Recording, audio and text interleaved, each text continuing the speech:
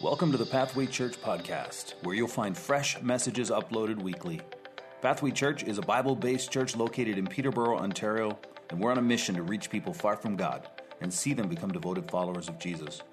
We hope that what you hear today will help you to take one step closer to Jesus. Thanks so much for joining us, and if you like what you hear, don't forget to subscribe. Great to see you. Hey, when I was a little kid, I remember walking into the living room, and I was just a little squirt. And I remember walking in and seeing my parents' Bible sitting on the coffee table, and I remember leafing through it out of curiosity, and I stumbled onto some words in that book that were written in red.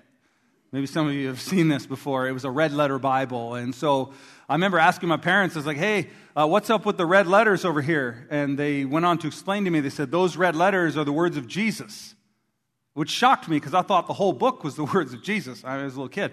And they went on to explain, no, this whole book is compilation of books, tells the story of God's people, and God inspired it all. But the red letters are the words that Jesus spoke when he was here on the earth. And I was like, wow. And I remember every time I opened that Bible, I would look for the red words, because they were obviously the most important ones. And I would kind of leaf through and I'd read those things, and they were always full of stories, which was amazing.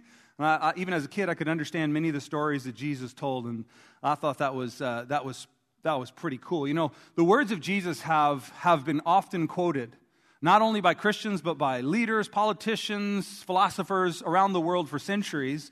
But the words of Jesus have also been misquoted. And today we're beginning a 4-week message series, and in this message series we'll be addressing 4 things that Jesus never said. So it should be a little bit of fun as we kind of think through some of the things that maybe we might have thought or mistakenly believe that Jesus said that he actually did. And you might say, well, why would we do that? Well, because sometimes we hear things and we go, of course Jesus said that. Or we hear things and we go, of course that's true. But upon deeper inspection, we realize that perhaps it's not something Jesus said. So let me start over with a couple fun ones, just kind of throw them out there. This will be fun. Here's the first one. Cleanliness is next to godliness. Mothers all over the world have been chasing their kids around the house saying, cleanliness is next to God. It's in the Bible. It's somewhere. I'm telling you. It's in Proverbs, right? Of course, that's not actually in the Bible. Yes, keep your room clean, tidy up. That's fine. But Jesus never said that, as great as it sounds. So that's one. Here's another one. You're perfect just the way you are. It sounds so nice. It sounds so affirming and wrong. And if you've been in a relationship with anyone for any length of time, you know that's not true. If we were perfect, Jesus wouldn't have had to come and die for us. If we were perfect, we wouldn't have to go to school and learn stuff because we'd already know it all. So obviously that's not true. Here's the truth. You're loved just the way you are. But God loves you so much, he won't leave you there. He'll lead you somewhere better, and he'll teach you his ways. So we're moving on from those. Today I want to begin our series, and today we're going to attack or address. I like to attack things. We're going to attack this idea, or maybe deconstruct it is a nicer way to say it. And before I show you this phrase that many people attribute to Jesus, which he didn't say, whether you've ever been to church before, you'll know it. If you've never opened a Bible, you will be able to complete this sentence. I know I was sitting the other day typing these notes in for the screen, and my 11-year-old son and my 8-year-old daughter came up, and they saw the blank, and they knew it instantly. So I know that you're going to get it. So here's what it is. Forgive and... Wow, see? You all knew it. And some of you are going, wait a minute. Jesus said that, didn't he? Nope, he did not. It's in the Bible somewhere. Nope, it is not. People just assume that this is in the Bible. I've even heard it taught in church. And I suppose there's a sense in which this is a good statement. There is a sense, depending how you interpret the words and apply it, there is a sense in which it's true. But I want to show you today some of the dangers of it, and then I want to show you what precisely Jesus did teach about the subject of forgiveness. He never said forgive and forget. Here's what Jesus taught us to do. You ready for it? It's going to blow your mind. Forgive. That's what he actually said. Forgive. No exceptions, no qualifiers, no excuses, no way out. Forgive and forget was never something he said, but he did teach us, and he instructed us and commanded us to forgive. What I think I should do before I read to you the summary version of what Jesus taught on the subject of forgiveness, I want to read a parable. And then this is one of those little stories that I stumbled upon as a kid. which just blew my mind, and it made so much sense, and I think it'll help us to sort of frame our mind or wrap it around this idea of forgiveness. It's found in Matthew 18. I'm not going to put it on the screen because I want you just to listen to the words as they were written. Matthew chapter 18, verse 23, Jesus tells this story speaking about forgiveness. He says, "Therefore, the kingdom of heaven may be compared to a king who wished to settle accounts with his servants. When he began to settle, one was brought to him who owed him 10,000 talents, millions and millions of dollars, beyond what anyone could repay." I added that in to explain it to you, okay? "And since he could not pay, this debt was so large he couldn't pay it, the master ordered him to be sold, and his wife and his children." How many of you know your family is impacted by your wrongdoings and debts, okay? And so this is a disastrous result. And payment was to be made. So the servant fell on his knees, imploring the king, "Have patience with me and I'll pay you everything," even though he couldn't. And out of pity for him, the master of that servant released him, forgave the debt in its entirety. Wow. But when the same servant went out, he found one of his fellow servants who owed him 100 denarii. It was a small amount of money. And seizing him, he began to choke him, saying, "Pay what you owe." So the servant fell down and pleaded with him, "Have patience with me and I'll repay you." But he refused, and he put him in prison until he could pay the debt. When his fellow servants, the other people around, saw what had taken place, they were greatly distressed, and they went and reported to the master, to the king, all that had taken place. By the way, the king represents God. And then his master, the king, summoned the man and said, "You wicked servant, I forgave you all that debt because you pleaded with me, and should you not have had mercy on your fellow servant as I had mercy on you?" And then he proceeds to throw the guy in jail. And so in light of that, what Jesus says in his Sermon on the Mount as his definitive statement on forgiveness will make a lot of sense. Here's what he says in Matthew chapter 6, verse 14. He says, "For if you," and notice these words, "forgive. If you forgive others their trespasses, your heavenly Father will also forgive you. But if you do not forgive others your trespasses, neither will your Father forgive yours." That's pretty serious stuff. Jesus is like, basically, your willingness or unwillingness to forgive the people that have harmed you, that owe you something, will determine whether my forgiveness comes to you. And the servant, this parable of the unforgiving servant, explains how that works. Now, what's interesting to me as I studied these passages, all the words of Jesus on the subject of forgiveness, I was reading them this week and studying them in preparation. And a couple things jumped out at me. Here's the first thing that jumped out at me. Jesus never told us how to forgive. Like, he didn't say, here are the steps. Here's what it looks like to forgive somebody. Do this, and then you're good. He just says, do it. So that's a little troubling, and we'll come back to that at the end of the message. We'll show you what he actually did for us. Here's the second thing that jumped out to me.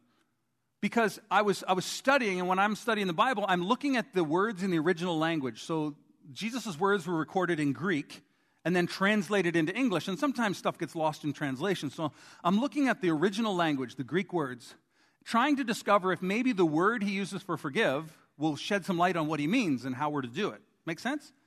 And so here's what I was alarmed by as I started to look at it. That Jesus uses a very, very common word for forgive.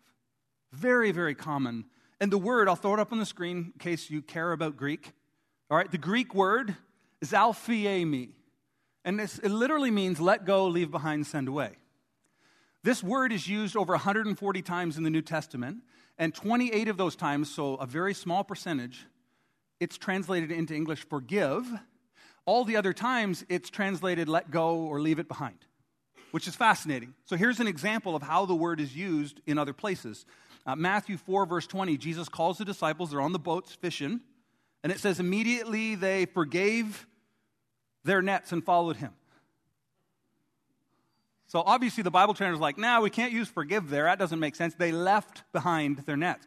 So literally what the disciples did is they had their nets and they let them go. And they followed Jesus. That's the word that Jesus uses when he says, forgive others and your heavenly Father will forgive you. Let go of the debts that other people owe you, and I will let go of the debt that you owe me. Isn't that powerful? That's the word that he uses in the text, which I just found remarkable. And one of the things I've noticed about the subject of forgiveness is this. It's not easy to let go. Years ago, a friend of mine, I was a young adult, and a friend of mine offered to teach me how to water ski. And when someone offers to teach you how to water ski, they're usually a pretty sadistic person. At least that's my impression.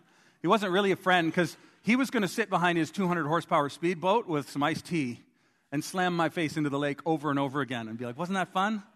That's sadistic. I'm just throwing that out there.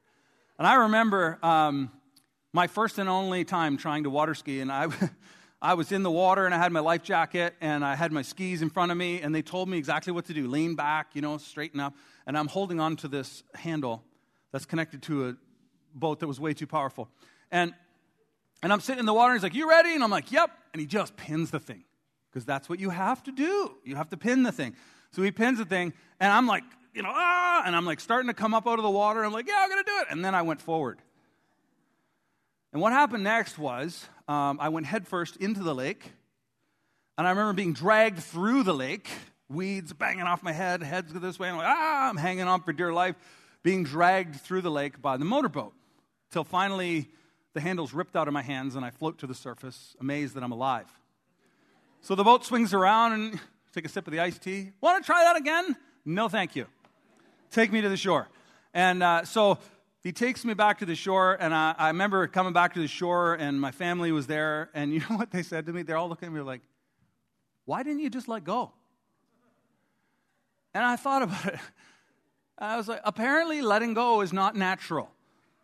Apparently you have to learn to let go of the rope, because my natural instinct was to grab on for dear life, to white knuckle it and somehow fix this thing. And it's a funny example, but in life, is that not true? Like if somebody wrongs you and there's no way in the world they could ever pay you back, someone looking onto your situation would be like, why don't you just let it go? No, I'm holding on for dear life. Why? Because you owe me. Because something was done, taken from me, whatever, and there's a debt that's owed, and if I let go of it, it's unjust. It's not fair. So I'm going to just hold on to that thing. And what's amazing is as Jesus enters into this conversation of forgiveness, here's what he does. He invites us to let it go. He invites us. No, he commands us. There's really not much of an option. He says, let it go. Let go of the debts that are owed to you. And I know that even bringing up a subject like this, right? All of us, including myself, it's like uncomfortable. It's like, oh man, talking about forgiveness stirs up all kinds of hidden emotions and things that you would rather not think about today. You're like, I came to church and now you're talking about this? I thought this was going to be a funny series, and now this. And rightfully so. When someone takes something from you, when they abuse you, when they neglect you, when they said they were going to do it and they didn't do it, when they took off, when they should have been there, and whatever the story is, when that happens, there's something inside of us that wants to hold on to the hurt, that wants to hold on to the debt that they owe us, and we scream out for justice. That's the natural response. And yet Jesus has the audacity to come along and say, to forgive. Just so simple. Just forgive and let it go. And that's why I want to talk today about this idea of forgive and forget. Because here's what I can guarantee you. The answer you're seeking is not going to be found in forgetting what happened. It's going to be found in truly forgiving and letting go. And I want to learn a little bit about what that looks like today. I can tell you this, as we come to this idea of forgive and forget, that Jesus never taught us to pretend to forget. Or to pretend stuff didn't happen. That's not in the Bible. That's a nice idea. To sweep stuff under the rug and pretend it never happened is never something that Jesus or the Bible teach us to do. And yet, honestly, in church sometimes that's been the message.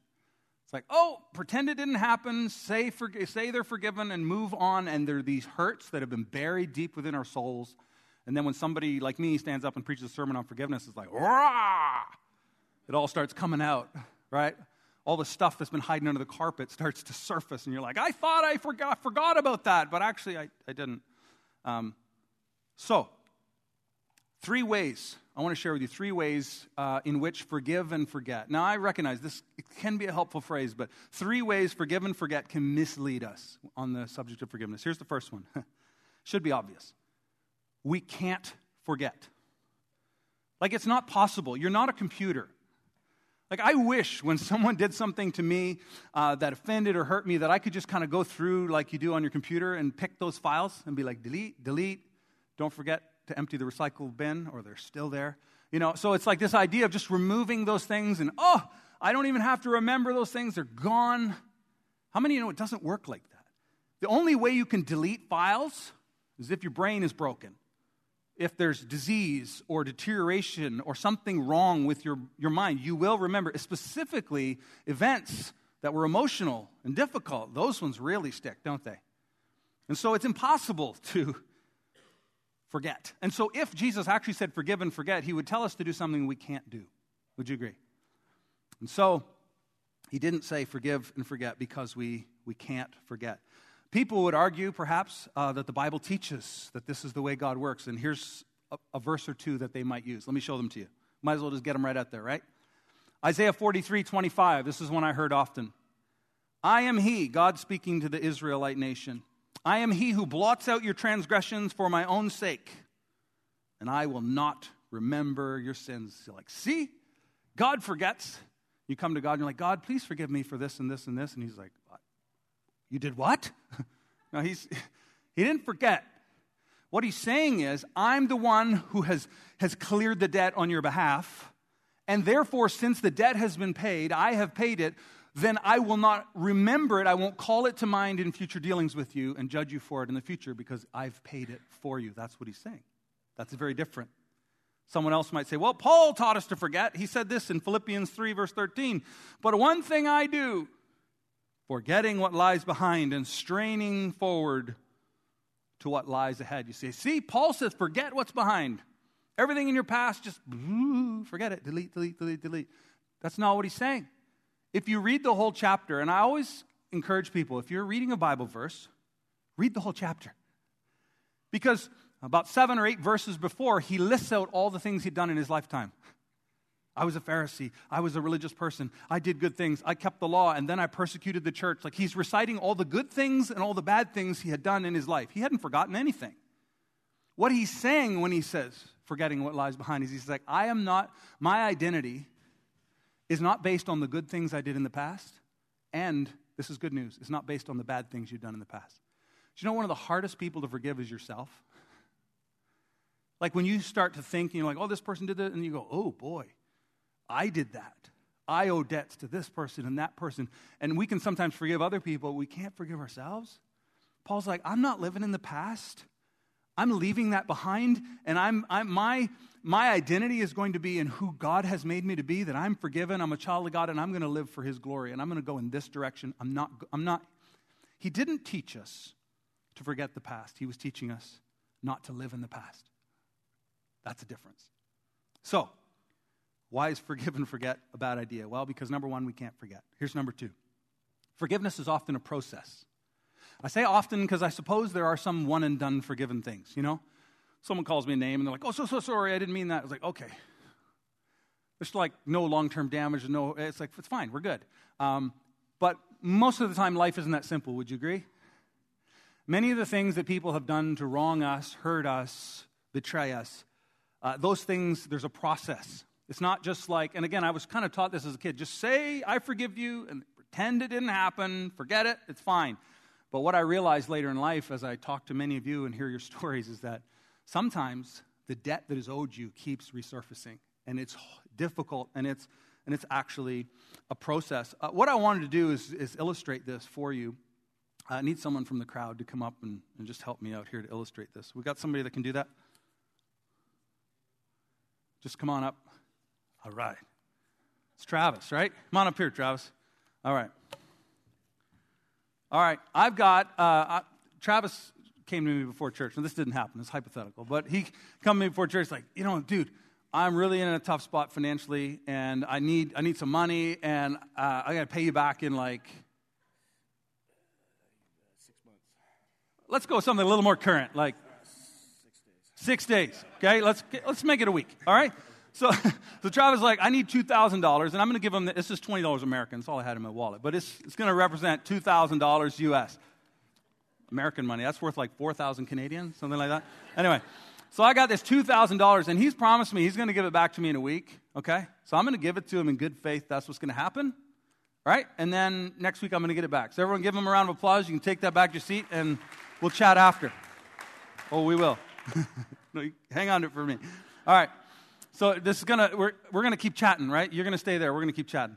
All right. So I've now lent Travis this $2,000 of my hard-earned money. It was my last $2,000, but I know Travis is good for it, so I loan him that money. And a week goes by, and I call Travis. I'm like, "Hey, Travis, can I get that money back from you now?" And he says, "Oh, something's come up. I need another week." Like, okay, no problem. All right.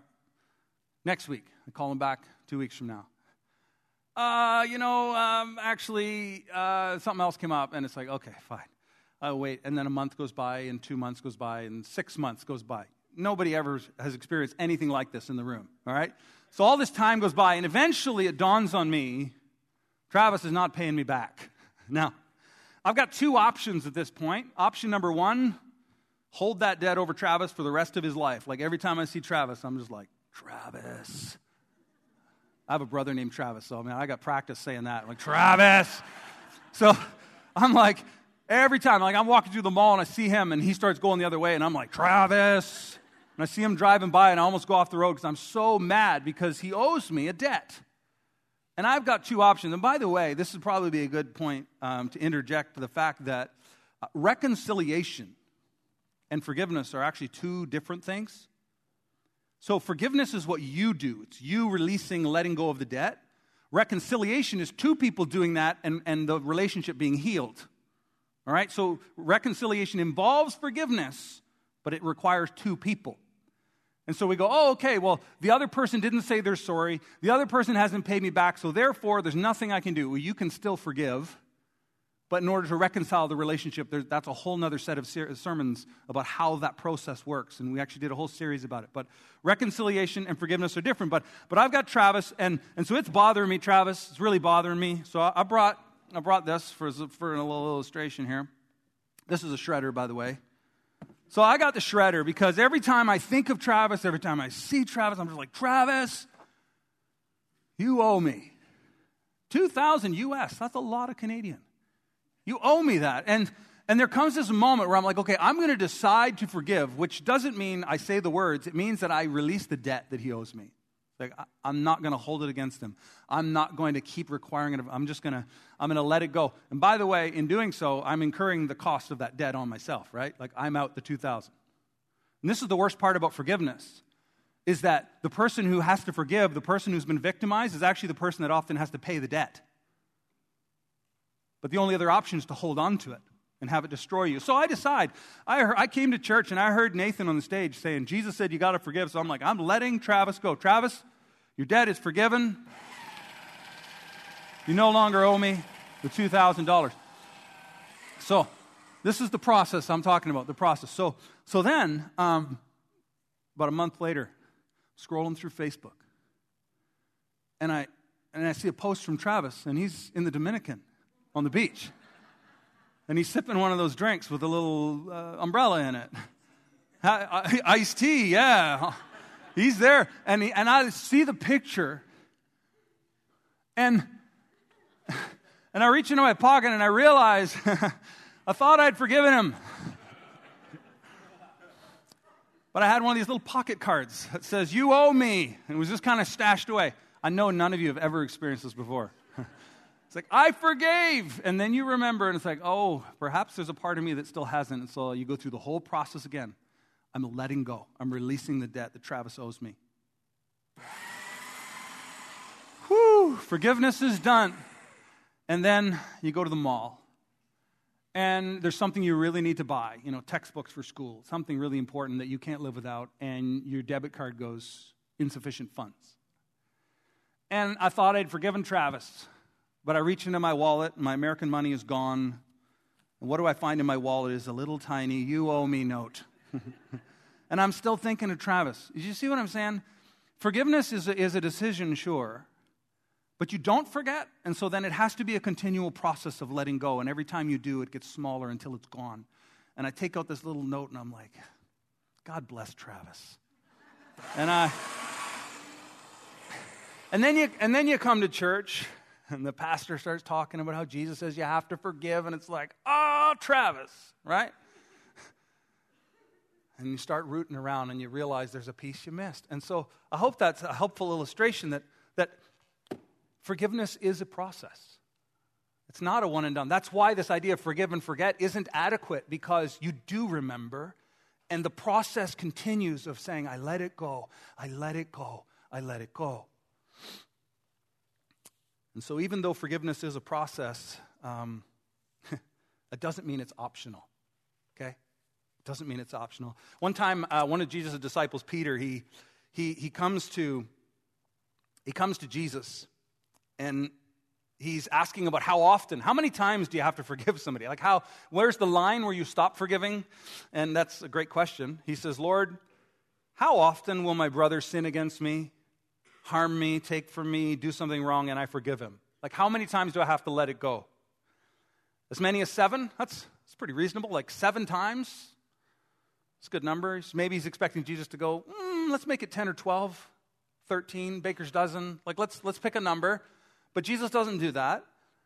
Jesus says to him, I do not say to you 7 times, but 77 times, or what that actually means is 70 times 7, which for those who are not good at math, that's 490 times.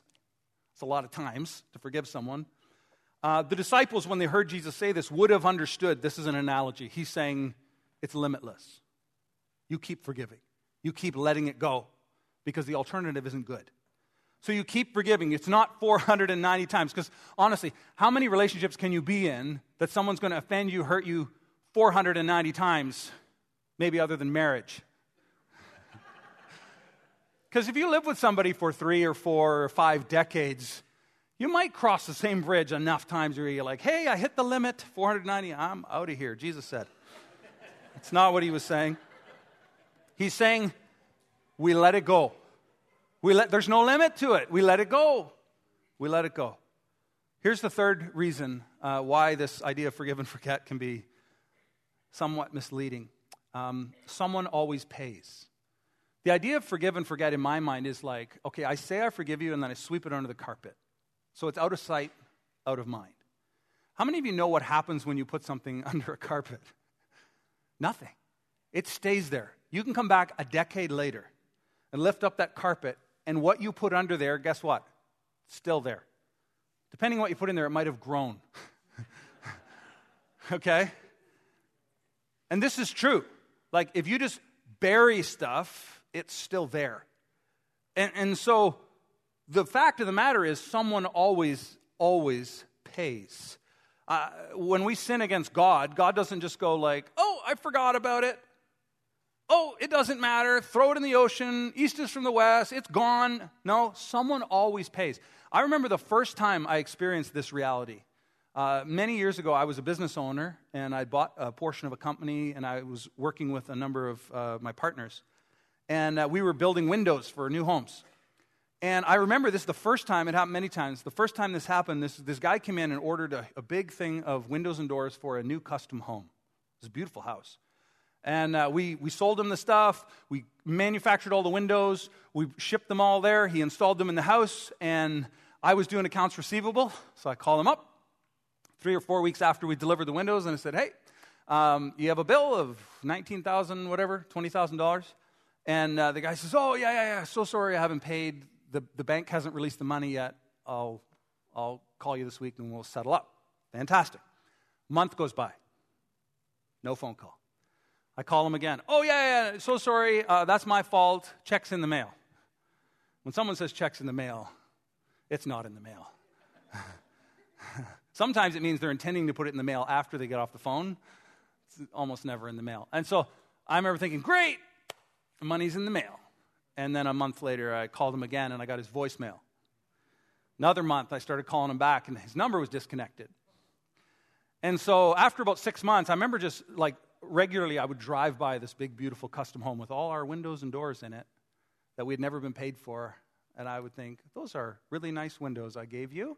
And I remember sitting there looking at the accounts receivable and thinking, this is really terrible because this person is never going to pay. And I thought, I wonder who is going to pay. And then it dawned on me, I am. Me and my partners are paying for those windows in his beautiful custom home. And here's the thing. You can hang on to that, and you can remember it, and you can drive by the house and seethe every time, or you can begin the process of letting it go. Not for their benefit, for yours. Letting it go. But someone always pays. And I think one of the things that is super helpful if you truly want to forgive, if I'm talking today and you're thinking of somebody who's like, all this stuff is churning inside of you, I would highly recommend that you quantify exactly what that person or those people owe you. Because if you don't actually, okay, that person did this to me, cost me this much financially, took a year of my life, took my purity, took whatever. Like you go through this list and you go, this is all the stuff they took. That's a very high cost. And because it's so valuable, you're not willing to let it go. But until you calculate what the cost was to you, you can't really forgive it all. And I remember I used to study revivalists and reformers. And I love hearing the history of the church. And I think it was in the 1800s, there was a guy by the name of Charles Grandison Finney. And he was traveling up and down the east coast of the United States, and he would preach about Jesus, and people would flood the altars and fall on the ground and repent, and it's like crazy stories. But I remember reading about how one of the things that he challenged the people listening in his audience to do, he said, listen, you do a week of meetings. He said, I want you to go home, and I want you to take a piece of paper, and I want you to write out everything you've done wrong. Go searching. He called it turning up the fallow ground. Dig around in your heart and write down everything you've done wrong. Write down everything you should have done that you didn't do. And people would literally have notebooks full of all the junk from their past. And he'd say, come on back tomorrow night. And they would come back. And he would tell them to look at that. And he would say, do you realize how much you owe God? And they would stare at their sin and they would stare at their failure. And he would say, God has forgiven you in Christ Jesus. And all of it has been paid for. And because they saw the magnitude of their sin and failure, they could understand the magnitude of his grace and love. And until you calculate what is the cost of this thing, you won't even understand how great God's forgiveness is toward us. And if you can't let go of what someone else has done to you because the cost is so high, maybe you ought to stop and do an analysis to say, how much will it cost me to continue to live in unforgiveness? Because there's a cost for that too. And maybe that will be enough. And so maybe today you're here and you're like, okay, I've heard what you're saying. I've heard the words of Jesus. I want to forgive, but I thought you said Jesus didn't tell us how. That's true. Jesus didn't tell us how to forgive. I think I got a slide up there. He showed us how to forgive. That's so much better. That's so much better. He didn't say, here are the steps. He said, watch me. And he hung on the cross with nails in his arms and in his feet, and he lifted himself up so he could catch his breath to say, Father, forgive them, they know not what they do. Jesus demonstrated for us what it looks like to release others of the debts that they owe. And he's done it for us. And it's because of what he has done for us that we can then do it for others. Colossians 3, verse 13, Paul says this as he's talking to the church to tell them how they're to live with one another. Because, by the way, you a broken person, me a broken person, the person sitting beside you a broken person, there will always be a need for forgiveness because we fail each other. We fail God, and he says this, bearing with one another, and if one has a complaint against another, forgiving each other, as the Lord has forgiven you, so you also must forgive. It's not an option, but he modeled it for us. He showed us what it looked like. He forgave us our debts. Therefore, we forgive others. That's what Jesus taught us how to pray. Our Father who art in heaven, hallowed be your name. Your kingdom come. Your will be done on earth as it is in heaven. Give us this day our daily bread. And what? Forgive us. Let go of our faults and failures as we let go of the transgressions and the faults of others. This is the teaching of Jesus. And he has forgiven you. He has released you of the debt. But here's what he didn't do. God did not take your sin and sweep it under a rug and go, nobody will find that. He paid for it. He paid for all of it. Hebrews 9:26 says this, but as it is, he, Jesus, has appeared once for all at the end of the ages to put away sin. How did he do it? By the sacrifice of himself. Someone always pays. Jesus says, I'll pay. I'll pay for you, and I'll pay for you, and I'll pay for you, and he paid for me. And because of that debt, because we sang about it this morning, because we are free, we can now love and forgive those who have debts against us. I was thinking about this when Jesus, on the night that Jesus was betrayed, he's sitting with his disciples and they're having a meal, and they don't know Jesus is about to give his life for them. They don't know that yet. But he's sitting there having a meal, and he says, as often as you're eating a meal like this together, here's what I want you to do. Anybody know what he said? Remember my body broken for you. He broke the bread and he gave it to them and they ate of it. He says, remember my blood shed for you, poured out to form a new covenant between you and God. He's like, I want you to remember how high the price was for you to be free. That's what Jesus tells his disciples to do. Why? Because someone's always going to owe us something. Someone's always going to betray us. Something's going to happen. And he says, remember what I've done for you. Andy Stanley says this. I love this quote. I wanted to share it with you, and it's a great way to kind of wrap this up. Here's what he says. In the shadow of my hurt, forgiveness feels like a decision to reward my enemy. But in the shadow of the cross, forgiveness is merely a gift from one undeserving soul to another. Isn't that powerful? And every person in this room, if you're willing to accept it, your debt's been erased. The price has been paid once and for all. The question is, what are you going to do with that? Will you choose to forgive and to forgive and to forgive? To release, yes, the debts are wrong. Yes, they owe you. But will you let it go? It's not easy, but he's let it go for you, and you can do it for others. And so, here's how I'll close.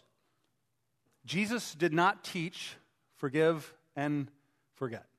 That's not what he taught.